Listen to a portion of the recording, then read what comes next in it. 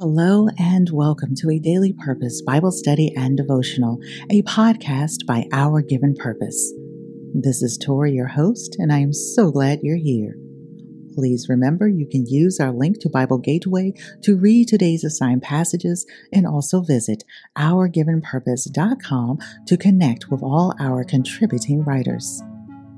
This podcast is supported by listeners just like you, and we would like to thank our contributors and all who have placed a tip in the tip jar. Thank you, Roderick Slaughter, Irvine St. Felus, Terry Farrell, Keena Bryant, and Elizabeth Owusu. Thank you.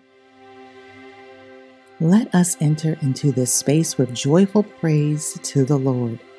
Psalm 121 encourages us. I lift up my eyes to the mountain. Where does my help come from? My help comes from the Lord, the maker of heaven and earth.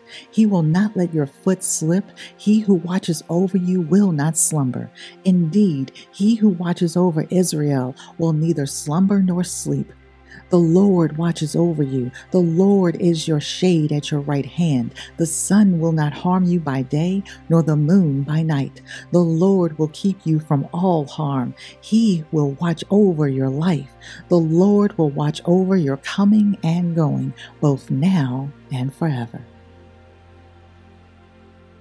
Dear friend, I invite you to take a few deep breaths.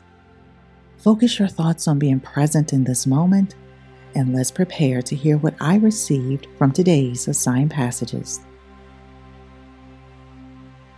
Guiding Scripture, 1 Corinthians chapter 1, verse 20. Where is the wise man? Where is the scribe? Where is the investigator of this present time and age? Has not God shown up the nonsense and the folly of this world's wisdom?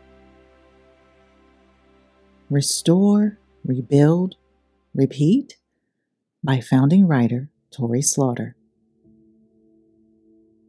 The book or scroll of Ezra Nehemiah is one disappointment after another. Each section takes us on an emotional roller coaster. We are filled with hope as the children of Israel return from Babylonian captivity. They are supplied with resources and spiritual wisdom to rebuild their community. Hallelujah! The list of exiles returning to reclaim their land gives us a reason for belief, a heartfelt joy that the world would see God magnified. And then, I don't want to ruin the quote-unquote ending of these books, but even the leaders got caught up in their plight to right the wrongs without God's permission. Have you ever tried to do something outside of God's will? Ezra Nehemiah took place about 458 years before Christ, and as we turn the page to the letter written to the Corinthians around 51 AD, 20 years after Christ's resurrection, thoughts of disappointment invade our minds. If ever there was a pause to think about how slowly things change or how existing without God is unbeneficial, this is another example. As you read today, think about Christ's crucifixion and why it continues to be a stumbling block for believers and unbelievers. Add to that the Roman Empire's political advancements with its sights on wealth and prosperity. In contrast, we have Jesus, who came to be a servant. He is the treasure and exceeds anything humans can seek to gain. Where do you place your faith? In the power of man or the eternal wisdom of God? John Tillotson wrote, "Next to the wicked lives of men, nothing is so great a disparagement and weakening to religion as the division of Christians." Through Christ, we are restored and made new. We are meant to be instruments that God uses to bring knowledge. His trust in us as His image bearers requires a foundation built on His loving truth. Restore, Rebuild, Repeat by founding writer Tori Slaughter. You have seeds to sprinkle, and don't lose sight of the ones falling on you. Where will they grow?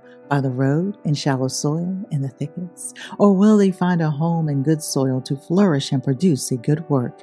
What God has begun in you, He will complete. Have faith and be bold. Thank you for listening to today's devotional. Please visit OurGivenPurpose.com for more resources to get on our mailing list and connect with our contributing writers. Now, if you haven't already, please continue to pray, meditate, and read God's Word.